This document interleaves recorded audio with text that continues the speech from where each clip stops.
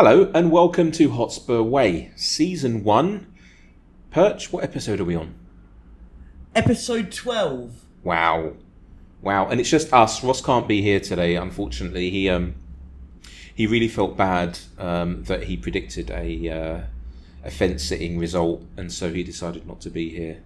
That's not true at all. He will be here next week, and he still loves us. So that's good. So, Perch, let me just ask you, did you watch the game? No, I had more important things on. Yes, I did watch the game. Of course you watched it. And what were your thoughts on the game? Let's talk about the first, first half. First half, good point. I think the first half, half an hour into it, I was worried. I thought we looked nervous. But we grew into the game exponentially, and I thought we were brilliant. I mean, first half though, yeah, I think you could argue we were the team that looked more likely to score the second goal after the first half, after the half-time whistle. But yeah, I thought we grew into the game. So let me ask you this question, right? There's an alien species who has been receiving Sky broadcasting for a few years. They don't actually understand it, and so they come to Earth, and they're disguised somewhere in the clock end of the swamp, the Emirates, and they're then told at the end of the 90 minutes that one team has been involved in over 180 games within this manager's project, and the other team has been involved in seven competitive games within the manager's project. Who do you think they're going to say has the 180 plus games? Do you think it's the team in white or the team in red? Well, it's a very good point. I think it says a lot about the way that we've started. I thought I'm getting on the point of it. I thought we were. It says a lot about us the way that we played. We went there. We didn't roll over. Arsenal weren't at the races, in my opinion, on Sunday. Didn't think they were great. They had patches of good spells, but we came with no fear really, did we? There was no fear in us. I think the one thing when we conceded. We were losing the game twice. Bounced back very well on both occasions. So I get your point on that. I very much get it. I thought we looked very good, didn't we? I thought we looked really good. I thought we looked great, and we do have something from Ross, and I'll read you what he says. I mean, you saw it as well. So yeah. Porro was his man of the match. Son's first goal was silk, and Eddie Nketiah should have seen red. So let's talk about Porro. What did you make of him, mate? I disagree with Ross saying that he was man of the match, but but that's no discredit to Pedro Porro. I thought he was brilliant. Or discredit to Ross either. I mean, we've got to make no, not discredit. No, I think there was a handful of players that you could have given man of the match to. I gave it to Van der Ven. I thought Van der Ven for 90 minutes was one of the best players on the pitch. I thought he was outstanding. I think it's very easy for players to give it to Son. I could understand it, and Maddison. Both players created and scored the goals that got us the draw. But I thought Van der Ven for the whole game was brilliant. I thought you could pick on other players that got, do you know what, they were good for 60 minutes, 70 minutes, whatever you want to call it, 45 minutes. I thought for 90 minutes, I thought Van der Ven was one of the best players on the pitch for me. I agree with you, mate. Do you know what I like a lot about Van der Ven? And that's his reading of the game. Mm-hmm. And do you know how old he is? 22, mate. What a player we've got. What a player. Tell me about it, right? Because he could spot the danger. And I think we really needed him to help out Udogie when he needed it. Let's talk about Udogie a bit, right? Yeah. Because there's a lot of people who are ranting and raving about him, and I think we have to. When he started off, what we saw was, or let's take it back a bit. It wasn't just what we saw with Udogie, but a lot of people before the game, pundits, us, everyone was saying, this is the first real test for Tottenham Hotspur. But when we talk about tests, what we're actually talking about, it's not a test for the club of Tottenham Hotspur, it's the test for the players, right? So all of them were being tested. And it shows the strength of the man, both mentally and physically, for him to be up against, I would say, one of the best wingers in world football, because Saka is. You know, you can say, I mean, I don't know, he's what you could say in the top three, right? Sorry, I'm in Beirut, by the way. If you can hear like motorbikes and drag racing going on, it's because it's just Beirut and it's mad here and it is what it is.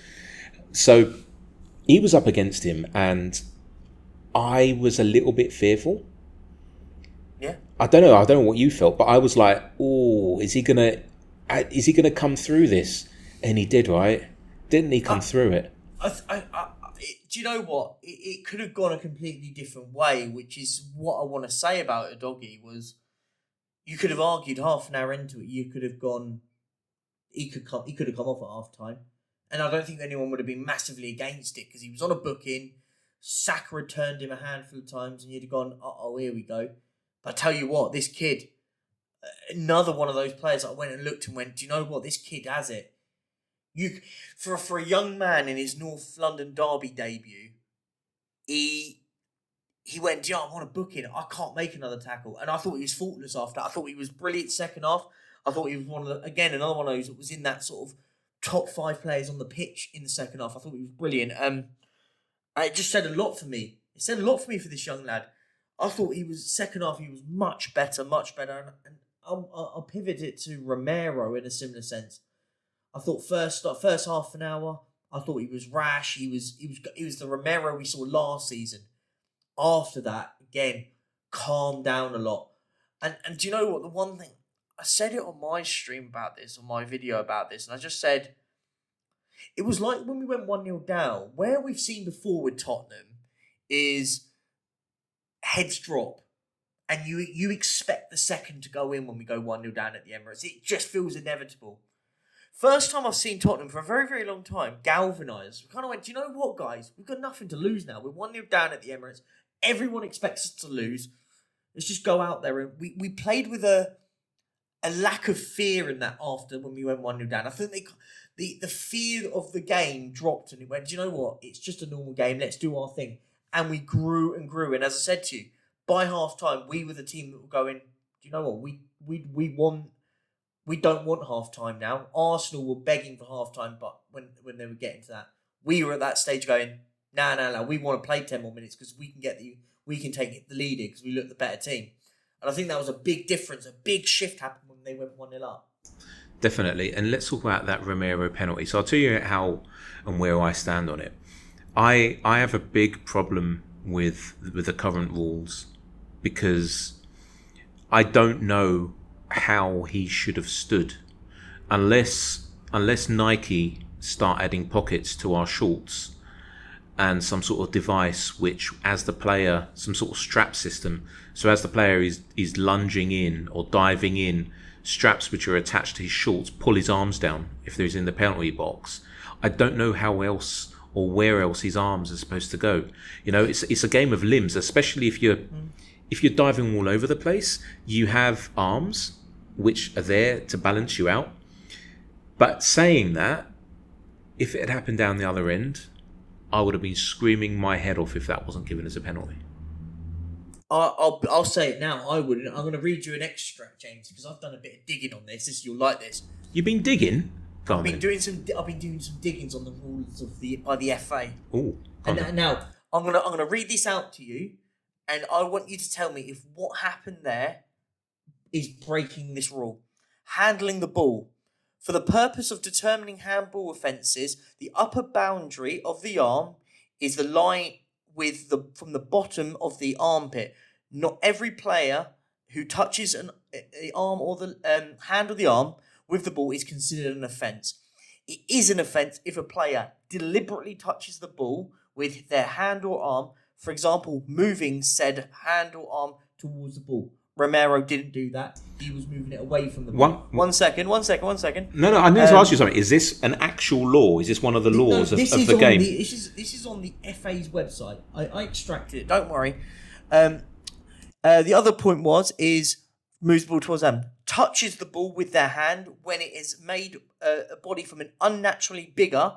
A player is considered to have made their body unnaturally bigger when the position of the hand arm is not of consequence of justifiable by the player's body movement this for the specific situation by having their arm in the position the player is taking a risk or by the ball is being penalised. So what implies by that? That's the letter of the law. This is the letter of the law, word by word. What in that suggesting is that one, was Romero's arm in an unnatural position? No, because he's lunging to block the ball.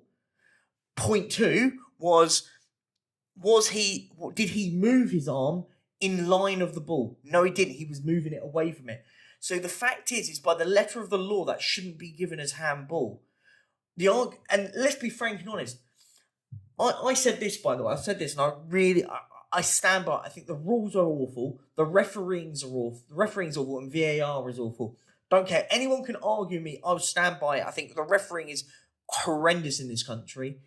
The second point would be, if I was every single manager, every 20 managers in the Premier League will be sitting in the dressing rooms now going, guys, if you can't get a shot on goal, aim for a hand, because it's a penalty.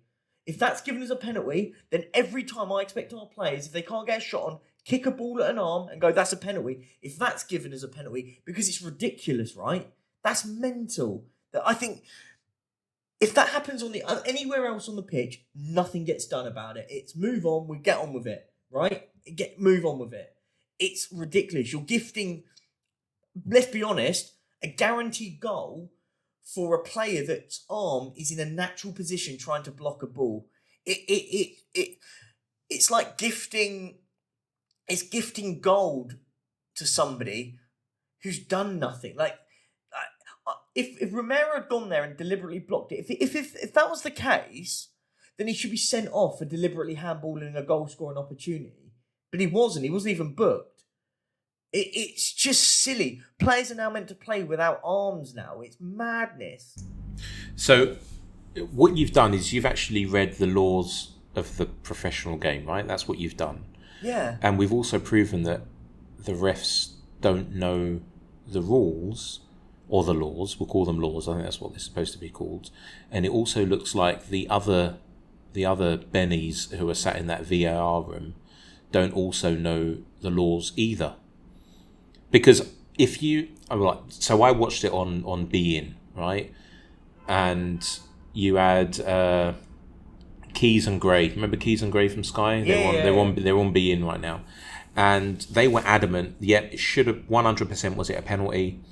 They normally read out the laws, and this one they didn't. They also were adamant, or Keys was, that Romero should have been sent off.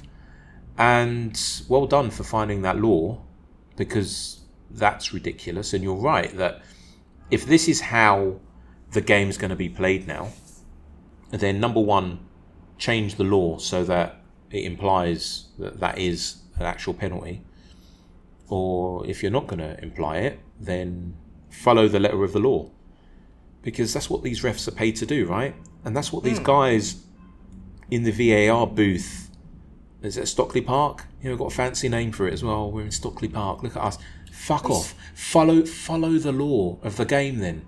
Because as I told you, when we started this, mate, I said, I thought, it was a penalty because of what all the pundits were saying. But James, but this is the problem now. Penalties are gifted now. They're gifted, like lit presents in every game. There's a reason why there's been a spike in penalties in the last 3 years of football. Have you noticed that? There seems to be a penalty every week. Never used to be like that. If a handball, you would have to have literally handballed it intentionally to stop it for it to be a handball in the box. Now, if the ball brushes your arm hair, it's a penalty. It's like, it's ridiculous. Like, the laws of the game are made now to a point where everything is microanalyzed. Another thing when you talk about VAR is a great point I wanted to make on. Have you noticed that everything's done in slow motion or stills? No, play the whole thing. Play the whole clip, and then what they need to be doing is playing the whole segment of play. So the ball comes in from a corner, if I'm right in saying where it comes from. Play the whole segment of play.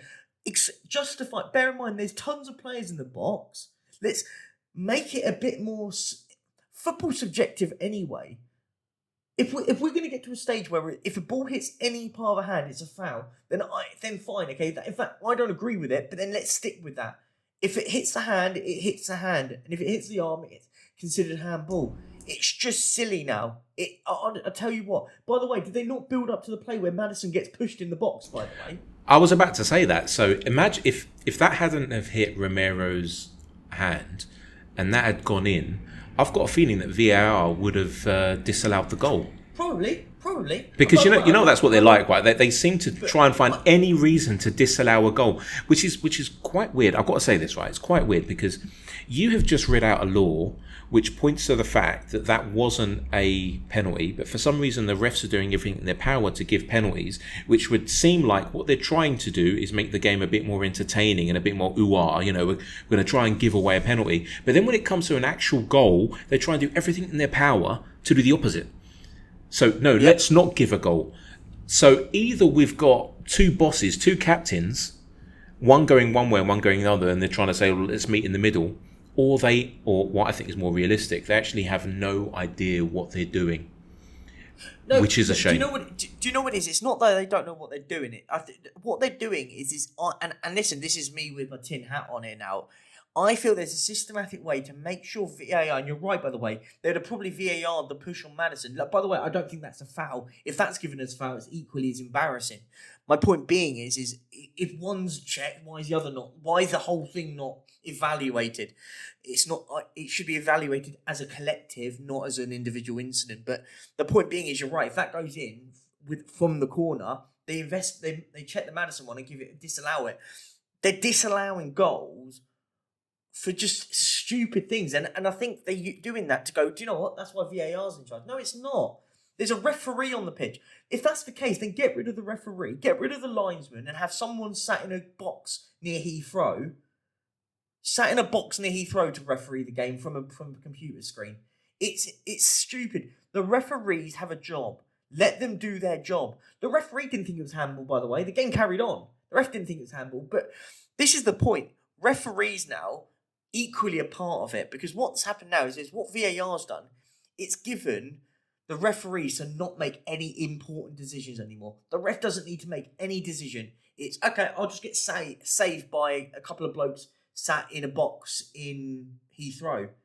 And this is where I get what really does wind me up with VAR. And I don't care if that's all we talk about. It is ruining the game. Football's a simple game ruined by people that want to micro-analyse it now. We never had this much drama when we didn't have VAR. The whole point with VAR was to get rid of those contentious decisions that you go, why has he not sent that player off because he's just two-footed someone? And by the way, we had that in the game and they didn't send Eddie Nketiah off, by the way. So we'll talk about point of VAR? I know. So we're going to talk about that in a minute. So this pod wasn't supposed to be VAR heavy, right? But as you've been talking, I learnt my lesson from last week's pod when I listened back to it, and instead of muting myself, you could just hear me like typing away. So I have gone over, and this is really, it's quite embarrassing. I've gone over to the, not for me, but for what you're about to hear, the International Football Association Board, so IFAB. And on March the 3rd, 2018, they produced a set of policies and procedures on what VAR would be. And it's actually, I'll read it to you word for word. This is on the VAR official website. VAR, well, it's part of IFAB, right? It's operating under the philosophy of, and then they even highlight what I'm about to, these two words, minimum interference and then maximum benefit. Did you opposite. Yeah, I don't see that in most of the games that I'm watching. It's like they want to be, I mean, VAR shouldn't really be noticed, but I've never seen a game where it's not noticed. And then they go on and they talk about the four main categories where decisions can be reviewed. So it's either a goal or no goal, penalty or no penalty, direct red card, mistaken identity. I understand that. I also want to read something else which I just read, and where is it? Oh shit! There's a section which I just read which said that what they're trying to do is something called, oh, here it is. We're trying to perform what we call a silent check. Yeah. Oh wow! Listen. Do you know what? It could work. But it's done by people that have made it into such a spectacle. And this is the problem. You've added something you don't need in football. I don't want to be. I hate being at a football match. Listen, it's changed the way you watch football, and it shouldn't do. When a goal goes in, you should go absolutely crazy. Yeah, I don't fully celebrate, mate. I don't, not anymore. No one does. No. Listen, I've been at games where I've celebrated goals that have gone in and then gone boom, okay, ruined, and vice versa. By the way, I've celebrated, I've gone, oh, that's offside, and then it's overturned, and you go crazy or whatever. But it just, do you know what it is? Is it for me? It's just ruining the excitement. Football, as I say, is a simple game. It's about 11 people trying to kick a round circular thing into a net either end. And whoever's done that the most wins. And if you've done the same, it's a draw. It's quite simple, right? It's just become micro-analysed. And listen, I can talk about everything with it. Offsides. We're now checking if players have got size 8 or size 9 boots, and if they're offside because the tip of their boot is offside. It's like come on, use it. If a player's leaning forward, he's classed as offside. If his feet may be behind the player, but if he's leaning forward, he's offside. It's like we're just getting to a stage with football that it's going to be like this now, and it's just going to get worse, I think. And I'll be honest, I don't care. It's just... It frustrates me. One more thing on VAR then. I'll read this to you. So under the procedures of the 4 main categories of decisions that can be reviewed, this is on the IFAB VAR website, right? One of them is the direct red card. I'm talking about Nketiah here. Now listen to this. What do they look for? They look for a denial of obvious goal-scoring opportunity. Not opportunities, but opportunity. Serious foul play, violent conduct, biting, spitting, use of offensive, insulting, abusive language or gestures. Now, the key thing here is serious foul play. When Nketiah went in on Vicario, did he have any chance of getting that ball? Yes or no, mate? No, the ball was gone. And do you know the bit that really irritates me about this? And you're probably going to go in it, but I don't care. I will absolutely go into it. I'm sure you're going to tell me. Do you know the bit that really, really winds me up on it? Did Vicario's leg have to be planted and then his leg get broken for Eddie Nketiah to be sent off? Yes. Is that where we're at now with football? It must. I'll tell you why it is. Can I tell you why it is? Because he did scream and roll around, but that wasn't enough. That wasn't enough for the Bennies in. No offense to anyone called Benny, but the idiots sitting in the VAR booth to then follow their own mandate of saying, listen, we have only 4 categories in a game of football to check, and one of them is the direct red card. Does that look like serious foul play? And I don't know, did they actually look at it? And if they did... He got do you know what it is, though? This is the thing. The referee, by the way, shows him a straight red card. He loves being on TV, that guy, doesn't he? He really loves being on TV, though, that ref. No, but James, do you know what? It's not even to do with that. This is the bit I want to make on it. If VAR wasn't there, that he shows him a red card there and he sends him off. What they're doing now, and what I've noticed, is he shows him a yellow card, and this is it. He shows him a yellow card because he waits for someone in his ear to go, that's a red card. So he gets away with it because he showed him a yellow card because he's going to get checked by VAR. No, you're the referee. He could have absolutely broken this guy's leg if his leg was planted. Do your job. If for example, if he shows him a red card and then the referee and then the VAR looks and goes, oh, he's not even made contact with him. It's a dive, blah blah blah. Then cool. That's what it's there for. It's just I just find it stupid how Nketiah stays on the pitch. I find absolutely mad. I'll be honest with you, I was quite happy with him being on the pitch. I mean, there was even a point when, I don't know if Saka got injured, to be fair, because in the second half, I even tweeted, I didn't realise that Saka had been substituted. I didn't see Saka for a good 15 minutes in that second half. I don't know where he was. He was still on the pitch. And so I think that what had happened, and I think this is the problem with Arsenal, and for me it's just perfect. They have such an arrogant manager, the complete contrast of Ange Postecoglou, that he is instilling things in his players that aren't there. And then when it goes tits up and it doesn't go their way, they don't They don't understand quite what's going on. And this is why they bottled the league last season. And this is why, under this manager, and I hope they continue to trust in this process, they will not win the league. Clip that up, I don't care. Right, the 7 people who listen to this. They will not win the league because he is instilling something in them which just isn't there. They are building mansions on the beach, on sand, okay? And what I could see throughout that game, and I've got I'm a bit older than you, 44 now, and it's taken quite a bit of time for me to mature and see certain things as they are, is that when things don't go their way, they don't know what to do. They can't turn to the man who has told them that everything is perfect and that they're perfect. They can't turn to him, and they've got no one else to turn to, and they don't know any better. And that's why they were there for the taking. And if only that Richarlison's shot at the end had gone in, because everything would have been justified. Do you know what I mean by that, by the way, when I'm talking about how they're treated by the manager, and you saw this in the all or nothing thing.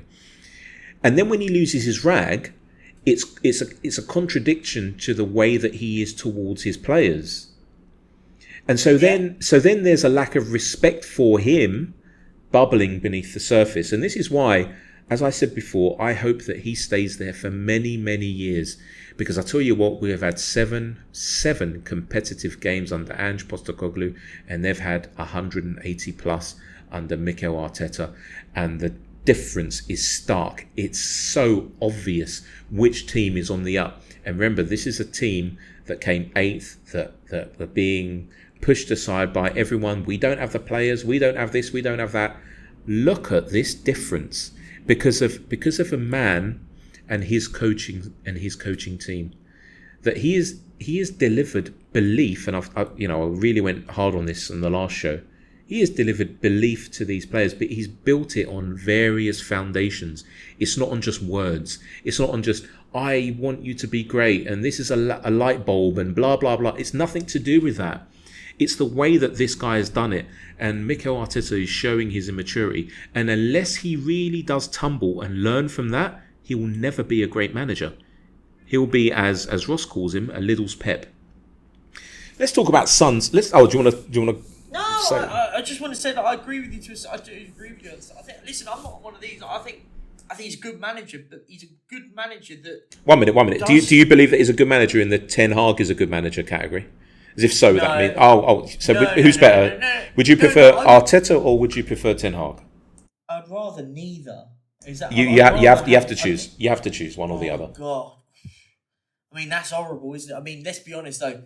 If we're just judging on style of football, I'd have Arteta because at least they play a bit of football. I mean, Ten Hag is awful. He don't play football. I've kind of flip-flopped on that one, but I think some of his football's absolutely awful. So let me ask you this question.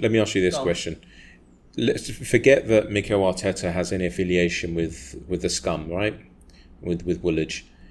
Do you believe that he could have got a tune out of these players the way that Postecoglou has this season in 7 competitive games? Yes or no? No. And why not? What you've done, James, is you've jumped ahead of what I was actually going to say. I like what you've done there, though. What I was about to say, though, I do. It's like you read my mind with that telepathic. Well, people can't see this, but my fingers are on my temples and my eyes are closed, so I am trying. It is, but what I would say though, the difference here is that, and I made a video about the dish. I made a video out, a little plug on my YouTube channel. So if you want to go and check it out, it's called "The Disrespect to Postecoglou." And what I want to say about that, it is a little bit of a plug, but it falls into what we're talking about. I saw, and by the way, big up to him, big up Flav, by the way, absolute top guy. Big up to him because he was on the club. And there was a video that came out, and I watched it, and I was absolutely disgusted. What do you mean he was on the club in the what? He was on the what? No, he was with the club, which is like the lads of the YouTube guys that do it, the watch-alongs and stuff. And he was on there with an Arsenal guy having a debate about it, and Flav had in their eyes, the audacity. I mean, I don't think it was audacity. I think he actually made some absolutely stellar points. That Postecoglou can't be compared to Arteta. He has no right to be. Because Ange Postecoglou's managed in Japan, Australia and Scotland. Somehow Arteta's all of a sudden a better manager. Based on what? Arteta's won one trophy with Unai Emery's team, whilst Ange Postecoglou has won trophies at every single level he's managed at. It doesn't matter if it's in Japan, if it's in Australia, or if it's in Celtic in Scotland, and he's won at every single level he's at. If it's managing at the under 17 Australian side, the under 20 Australian side, the national Australian side, he's won at every single level. Can I add something? Yeah, go. He's also won stuff in style. There you go. Continue, please. No. That was my point. And the bit that Ange Postecoglou hasn't needed £600 million and then won nothing with it. By the way, I don't care. Arsenal fans can talk about winning an FA Cup with this manager. He won it with a bunch of players that their fan base called snakes. Every name under the sun they called them. That you guys are all mercenaries. All this, the Aubameyangs, the Lacazettes, the Ozils, the Kolasinac's, the Mustafis, the Socrates. I could list loads more. The Permerters, the Petr Cechs and all this lot. All these lads, and since spending £600 million on this, what they want to call amazing squad, managed to get a draw. Where, by the way, we were all getting told, by the way, that we were getting absolutely battered. 5-6-1s, 5-2s, 4-0s. Spurs turned up on your back door, your manor, and outplayed you for the majority of the game. Yeah, I'll give you the first half an hour, but apart from that, I thought we were the better team. And it just winds me up, this narrative that nobody watches football outside the Premier League nowadays. If you support a team in the Premier League, it's like it's the be-all and end-all.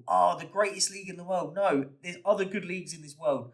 And I just think the disrespect that goes on to a manager that has earned his right, not given his right in the Premier League. There's the difference. Arteta was given it.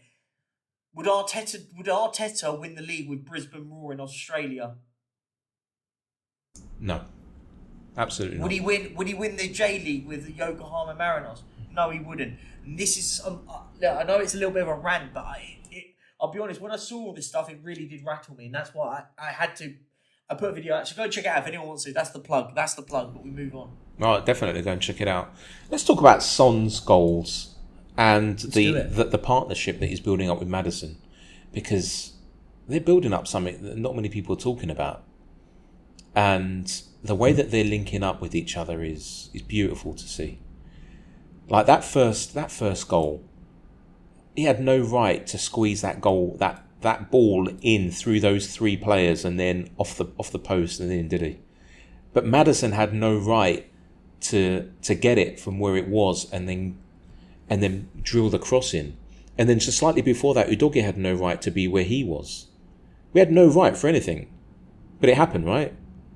And that's the beauty of it. And that's the beauty of this team. We never stop. And then that second goal, when I saw it the first time, I thought, that looks awfully, awfully familiar.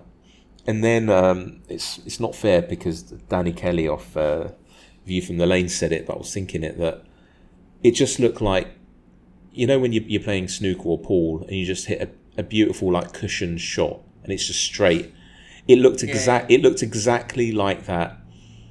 And I tell you what, if Maddison hadn't gone off, by the way, he was injured, right? And he went off. There was a scare of an injury. Is that correct? Yeah. But both of them took knocks. Yeah, that's why when they both came off. Right, fair enough. So if those two hadn't come off, I think we may have pushed on for the win. No, I think so. I think if both of those were, if those two were 100% and there was no injury scare, I think we do win the league. We win the game. Oh, you just said win the league. Yeah, we win the league too. I mean, I'm not James. I'm not. Don't put that in because I'll let you lot. I'm staying grounded with this. I stay grounded. Well, I've been saying it for the last 8 episodes. I think. What do you mean I haven't? Of course I have. I've been saying it for the last 8 episodes. No, I mean you haven't stayed grounded. Is my point. That's what I'm saying. I believe I'm very grounded. If I'm honest with you, you're why? grounded on cloud 9. I like it. I don't care, mate. I mean, listen. Fair enough. Go for it. But I think the one thing I will say with it, I think we talk about Son, and by the way, both goals, tiny finishes. Then those finishes are brilliant. By the way, brilliant.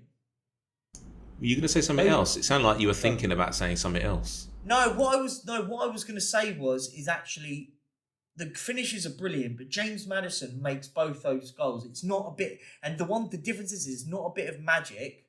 What it is hard work, and that's the difference, right? Look, we talk about James Maddison's beauty in the way that he plays. His passing is amazing. Both goals are then him pressing Saka for the first one, pressing Jorginho for the second one. So for me, that for me was so good to see. Mate, I just love the way that we went to their swamp. We had Paul Merson. In fact, maybe you can tell everyone what Paul Merson said. Do you have it there? Did you hear what he said before the game? Yeah, I don't listen to a word this man says. He hasn't got a clue out. So there's two things that we need to look at. Do me a favour while I'm waffling. Can you actually find the Paul Merson quotes for me? Because if I start typing, I'll have everyone writing in saying, "Oh, he stopped typing." So yeah. Oh, can hear you typing now.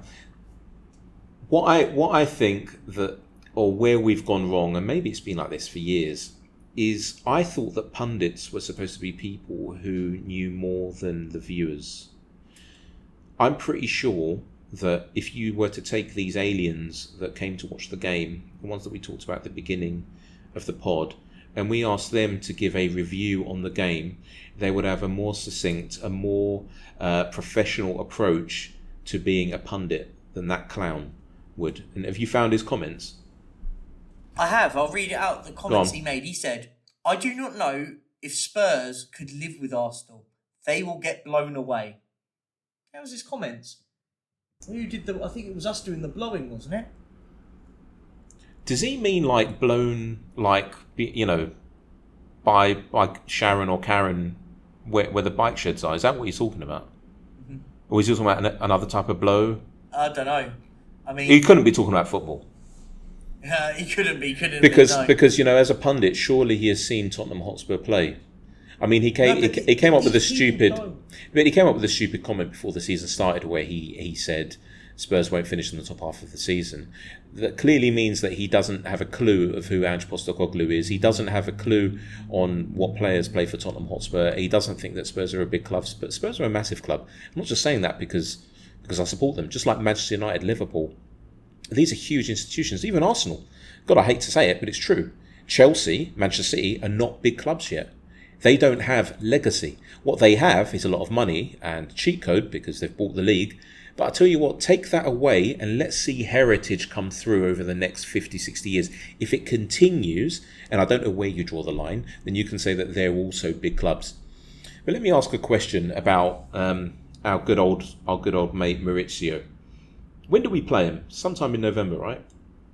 6th of November, my friend. Do you believe that he's going to be there for us to boo him? I would never boo him. I would never boo him. I'd be amazed if he's still in a job by then. That's what I mean. Do you believe that? So do you believe that he'll still be there? I'm not one to condone booing, but I'm not going to be. I would never be one of these fans that sits there and applauds this guy. Screw him. He's manager of Chelsea now. I wouldn't do any of that. Listen, he made his bed, mate. He made his bed. No, listen. Lie in it, you know. Listen. Do you know what? I'll say it. I don't care. Listen, if I want him to be I want him still at Chelsea so we can sack him. I want us to be the team that sacks him. I think it would be brilliant. Poetic justice. I'd love him to get sacked from Chelsea because he got battered by Ange Postecoglou.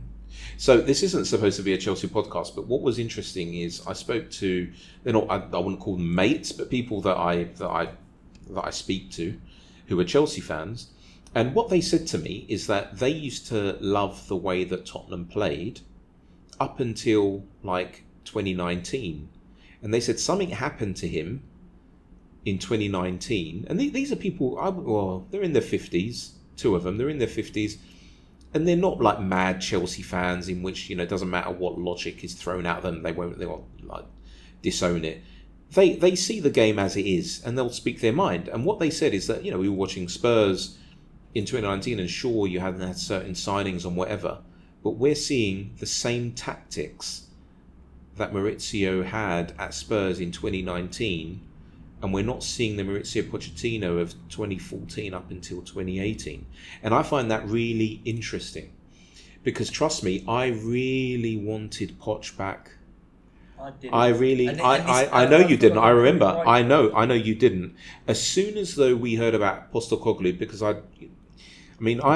this might sound a bit weird. I had kept not tags. That'd be funny, wouldn't it? I kept tabs on Ange when he went to Celtic. I mean, I knew about him when he was the Australia national manager. Then, sort of when he went to Japan, I lost. I wasn't really following his career. But the reason why I remember him as the Australia national manager was because he has the same surname as someone who I know who's from Greece. And there's like a running joke with a lot of Cypriot and Greek Arsenal fans, like they call him the Turkish manager, because the Oglu bit in his name is also used by a lot of Turkish people. Right, I won't go into history, but Turkey used to be Greece and blah blah blah, and there's an old history there, and so that's the reason. And so when he was at Celtic, I was like, wow, look at this, a Greek guy. I mean, yeah, he's Australian. He went there when he was 5, but I want to see what he does there. And I started following him from there. And when the rumours started coming around that he was coming to Spurs, I was on the Postecoglou bandwagon. I was telling everyone. I went on to Spooky's pod and I was saying, oh my God, I can't wait for him. And even Spooky was going, mate, are you sure? I said, just wait and see. Wait and see what this guy can do. Because just the way that he talks, you want to play for him. You want to die for him.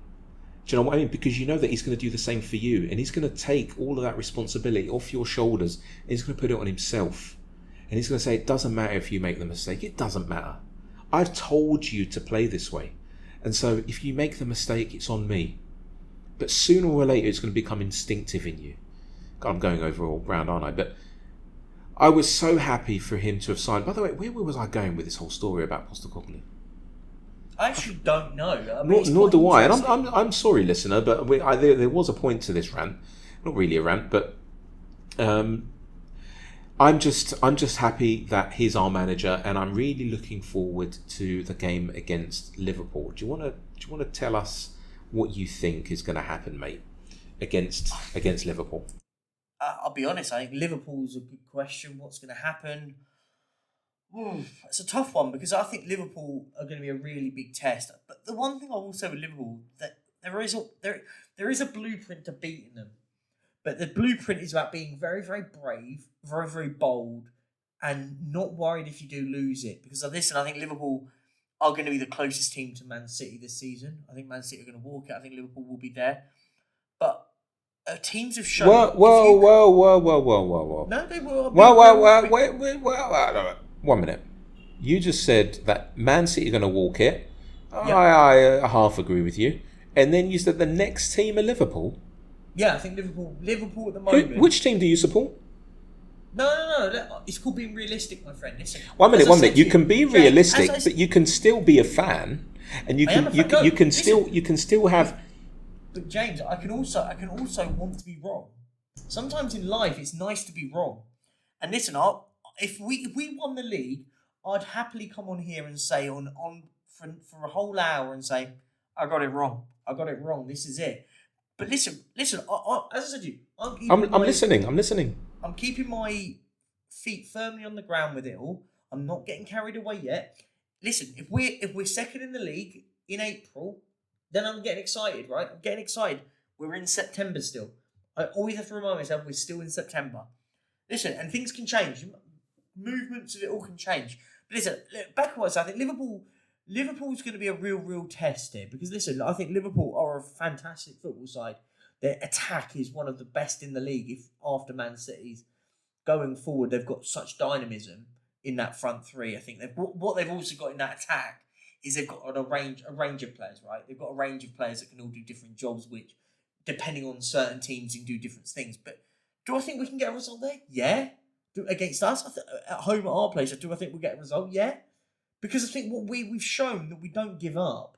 And listen, when you've got a team that doesn't roll over like we used to, and we don't do it now, anything anything can happen, right? So like, and Liverpool will hate us running at them. Liverpool will hate. Look at what we did in the second half against Arsenal. Ran at them, and Arsenal didn't have an answer to us. Liverpool will be the same. The only difference is down the other end. Liverpool will take a lot of the chances that we gave away in that first half against Arsenal. That's the slot. That for me is the difference maker. They've got the likes of a Salah, a Jota, a Nunez, a Diaz. Do you know what I mean? And all these lads that at the moment are scoring well, right? They're doing well.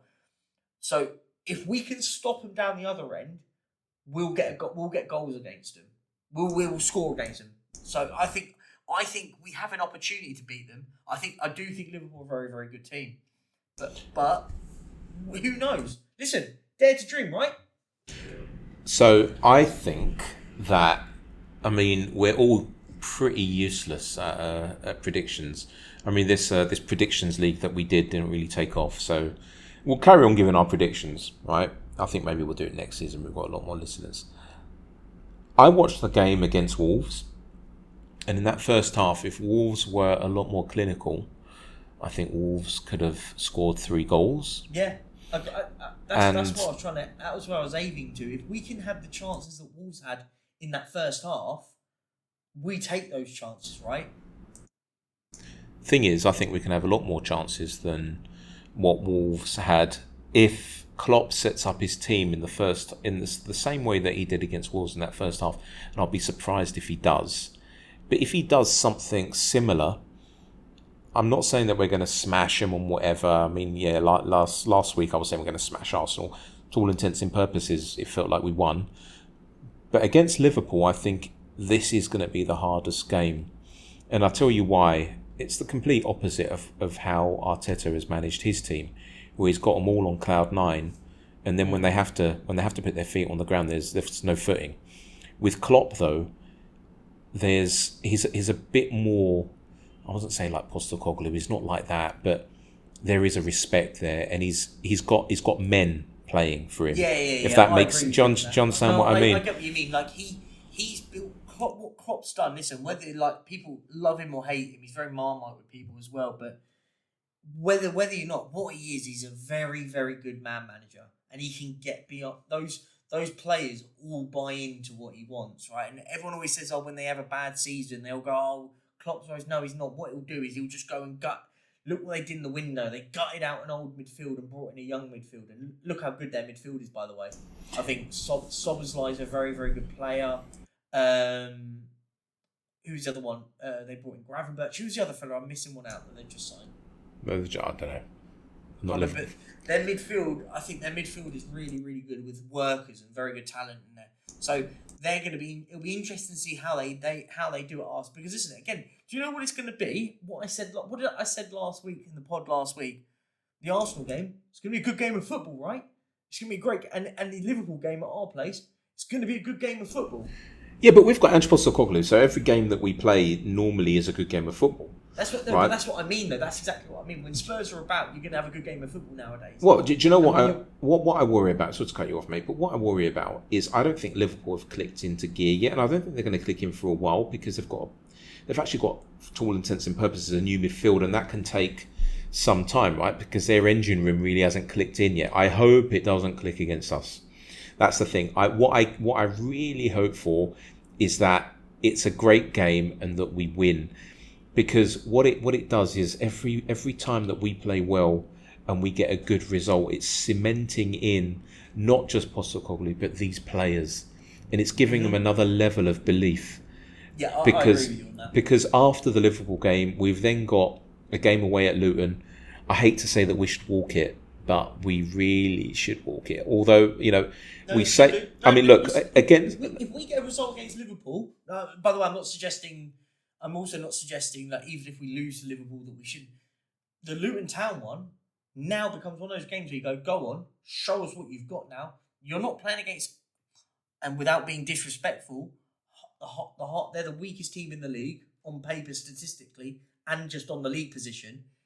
Go out there and enjoy it, right? Like, listen, go and spread your wings, right, and have a bit of excitement, enjoyment with it and stuff. And we should be walking the team like Luton Town now. The way we're playing. We should make. Well, I mean, maybe after watching what Newcastle did to Sheffield United, maybe we should have walked them as well.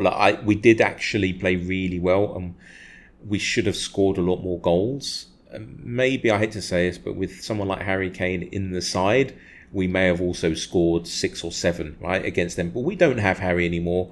He's gone off. He scored a hat-trick at Bayern. They love him in Germany. Good for him. We have got a set of players now who are buying into a new manager's philosophy, and that's what we have to look forward to. So tell me your score prediction against Liverpool. So that's Saturday. It's a late one, right? 5:30 UK, 6:30 your time, Barcelona. In Cyprus and Lebanon, where I'm right now, it's a 7:30 kickoff. So we've got quite a few listeners in Cyprus, by the way. So hello. Up the Cypriots. Big up the Cypriots. Yeah, all the Cyprus Spurs lot. Love you loads. Hopefully I can get to the meeting pub to watch this game. I'm flying to Cyprus on Friday. So hopefully I can be... hopefully I can be at the meeting pub. I know there's a few people going to be there. Yeah, there's going to be a few people there on... Definitely. No, there's a few. I know that. You want a score prediction? Yeah. Oh, this is a tough one. Can I give you 2, but with certain caveats? No, you can't, because there's one game being played, not 2. There isn't. Don't throw multiverse at me as well. Not. I mean it on certain situations, because we don't know full detail, right? My point being is if James Maddison is playing and is not, and Brennan Johnson is able to play, then I think we will draw it. I think we'll get a good result. I think it'll be another 2-2, another 2-2. We love this result. I kind of want to try and go 3-2 and just be a bit bold. Shall I? I think you should. I'm going to go 3-2 then. 3-2 if we've got no injury problems in the likes of James Maddison specifically. Without Maddison, I can't see us winning the game. I think Maddison's that key to this team. He's the difference maker of us winning or losing the game at the moment. Well, you're the ITK out of the three of us. Tell us, is there any latest news on Maddison or Son or Brennan Johnson? I think with Maddison, the main one, Johnson, I don't think will be able to play. Listen, that's nothing to do with in the know. I'm not in the know. Stop spreading this rumor. But on a serious level, I think from what I've read is that Maddison had scans yesterday, but the club aren't worried massively. I think, do you know what? The one thing that benefits us, and I'm not sitting there saying that it was the right thing for it to happen. It was a good thing for it to happen, but we're not playing in the Carabao Cup today or tomorrow, right? Yeah, it is. It's listen, helpful. We've now got a week off, so the likes of Maddison can recover. Listen, by the way, I still stand by not being in that tournament is not a good thing, but not being knocked out early wasn't a good thing. But what it does allow us, it allows the likes of Son to have a couple of days off from training if he's got a niggle. It allows the likes of Johnson to recover properly. Maddison doesn't have to rush back in and play another game or sit on the bench and then be strapped up or with injections or with this, that and the other, whatever it is. So I think the benefits for us is it allows us a good recovery time. The likes of Liverpool are playing tomorrow or today, I can't remember, I think maybe tomorrow. So they've got to play a game and stuff. So, and I assume they'll rest a lot of players anyway, but that's the only difference thing at the moment with it. But listen, without Maddison though, I do worry against that Liverpool side, because I think the worrying is you looked at the difference when Maddison and Son came off the pitch, and then he brought Richarlison and Højbjerg on. We didn't really have anything much. Well, like the momentum swung back to Arsenal for the last sort of 10 or 15 minutes. Ironically, we had the better chance in the end because Richarlison probably should have won the game, but you could tell that there was a massive tone difference. It changed the momentum, went back to them because we didn't have James Maddison. I think of him that highly that he can be the difference if we win the game or not.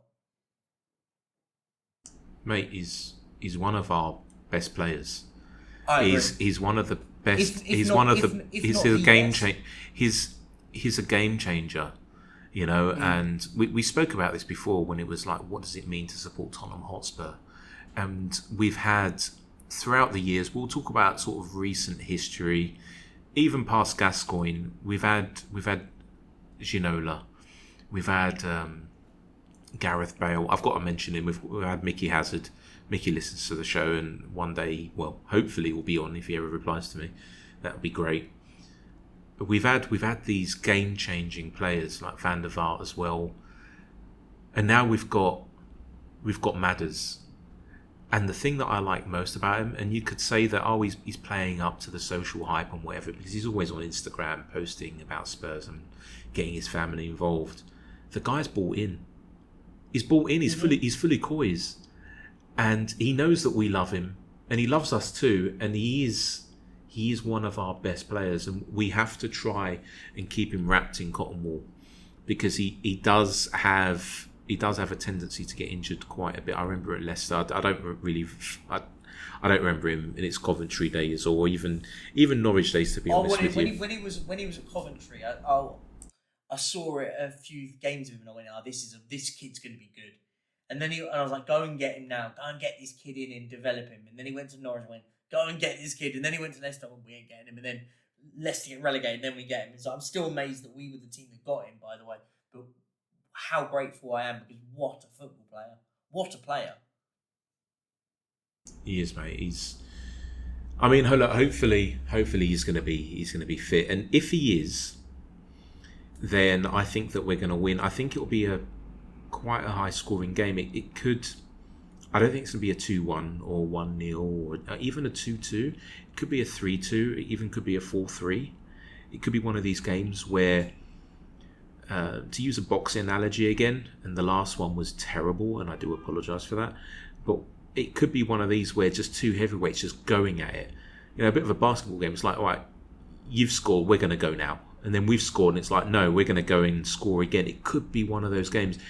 And also what I think might happen is that in the first half, we might, and I'm talking like about this being the Liverpool that played against Wolves, if they are like that, we could get 1 or 2 goals in the first half. I don't know if we have the players to kill off the game massively, which will then allow them to come back in the second half, and it might be a ding dong of a second half, mate. Do you know what I mean? No, I agree. I think this is one of those games where we normally seem to peak in the second half. You're right. I think it's one of those. If you allow Liverpool, what you have to be with Liverpool, you have to be perfect to beat them, right? Doesn't matter how good they are and stuff and whatever. You have to be on your day as a team, be perfect, because the problem is, and even with Wolves had a great half, by the way, against them. Could have been 3-0 up. They go into the game at 1-0, and you think about it, go half time, and go, Liverpool winning this. They'll just flick the switch, boom. Salah, Jota, Nunes all scored, game over, right? Done. Like, they did it. West Ham's an example. West Ham equalised 1-1. You go, West Ham are in this game now. Boom. Another 2 goals, boom, game over. And it's Liverpool are that football team that, when they need to, very much like City, they're not as good as City, very much like City, where if they need to, they'll just flick the switch and boom, they will destroy you. The difference is with us, we're not Wolves, we're not West Ham, we're Tottenham Hotspur, and at the moment we're playing brilliantly. So they'll be looking at us going, Liverpool will be looking at us going, I'm worried about Tottenham right now. I'd worry, like, for example, when other teams like, again, I'm not trying to be disrespectful. You Wolves, you go, do you know what? Like, they might start well, but we have the capabilities to win the game of football. If we don't, there's an inquest why we've not won the game of football. Looking at Tottenham, they'll be looking at Tottenham now going, yeah, I'm a little bit worried about Spurs, because Spurs, if they turn up like they have done all season, they can be a good game of football, and they'll come at us and show us and give it all. Listen, I think people will take notice of us if we beat Liverpool, by the way. If we beat Liverpool at home, everyone takes notice of Tottenham Hotspur this season, because it's 2 games everyone said we're going to get battered by, and we could turn up on it on the day. But people have started to take notice of us now, like even in Lebanon, where football, I mean, it's big. Premier League is big here. Let's not lie about it. But but teams like, I mean, they will always follow teams like Liverpool and Manchester United, and countries like Lebanon, there's always a lot of glory hunters, because the teams that are shown here are normally the teams that are in the Champions League and whatever. So it's not their fault, right? But but people now are talking about Tottenham Hotspur, and it's really funny listening to some Lebanese people say Tottenham Hotspur, because they talk like Aussie idealists. It's Tottenham. Even my wife, when I've tried to say to her, just you don't pronounce the EN, it's Tottenham. And it's like, no. She says, look, and she's trying to spell it out to me. It's Tottenham. And it's like, okay, whatever. So people are taking notice. By the way, as you've been talking, I went on to eticketing.co.uk/Tottenham Hotspur. Because I'm flying to Cyprus on Friday night, I thought, could I cheekily get a flight go via White Hart Lane? I like it. Well, fly over, let's say, I land at 8 o'clock in Cyprus on Friday night. I thought, if there's any availability, before I check, let's go and check some seating. I found one ticket. Guess how much? I am shocked. And I want to start protesting. And I'm a One Hotspur Plus member. Oh wait, hang on. This must be the 120 quid ticket, right? Is it? 449 British pounds for one ticket. On the e-ticketing site, it's the only available seat. It's section premium seats. I don't know, section 307. Yeah, I know. No, these are. These are. By the way, if you ever get the opportunity, I tell you, I got given one of these by someone in there. They're basically in. These are like the posh. This is like the posh bit. You get your dinner before. Well, you don't sit down and dinner. There's like loads of food. Alcohol's free in there. Oh, it's good in there. They're the posh bits. I've done it once. I've got a friend of mine at a company that had those.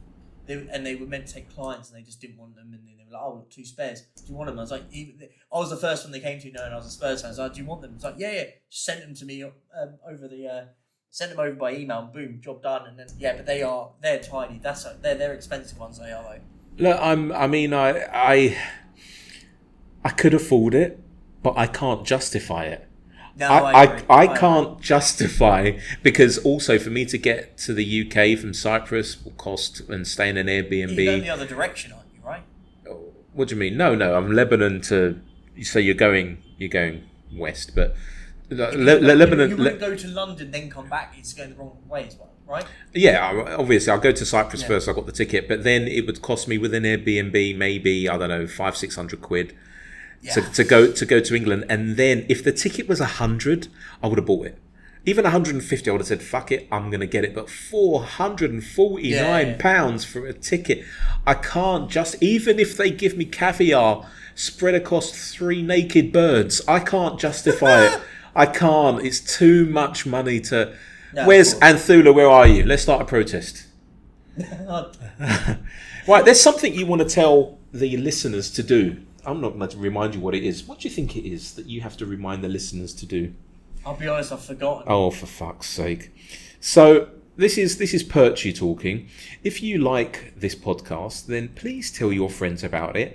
And it doesn't matter what podcast platform you're listening to. Please can you, Perchy, finish the sentence? Please can you watch us, share us. No. There's no watching. There's no. This isn't. I keep doing the watching. There isn't. Yeah, because you like doing these YouTube things, right? I mean, one day we'll do it. We've got a TikTok account now, and we'll clip some stuff up. No, you're not going to watch us. You're going to listen to us. And when they listen to us, what is it you would like them to do? Get your questions in. No, I mean, yes, get your questions in. It's not a problem, and the website's launching next week. Right, so nice. You've seen it, right? You've seen it. I have, you've shown it. It is spectacular. It's very nice. If only the podcast was as good. But the point is, if you can leave us a 5-star review, it will really help us, because we've put in so much into this podcast. I know the content isn't great and we're not professionals and blah blah blah, but you know what? If you've liked this show, then leave us a 5-star review. Perchy out. Say goodbye, James. Bye, James. And Coys. Listen, guys, listen. Yeah, thank you very much. It was good. I like this one. Hold on, we're still recording. I know. That's what I'm saying. I like this podcast. You're still talking to the listeners. Hi, guys. Bye, guys. I love it. Oh, that was good.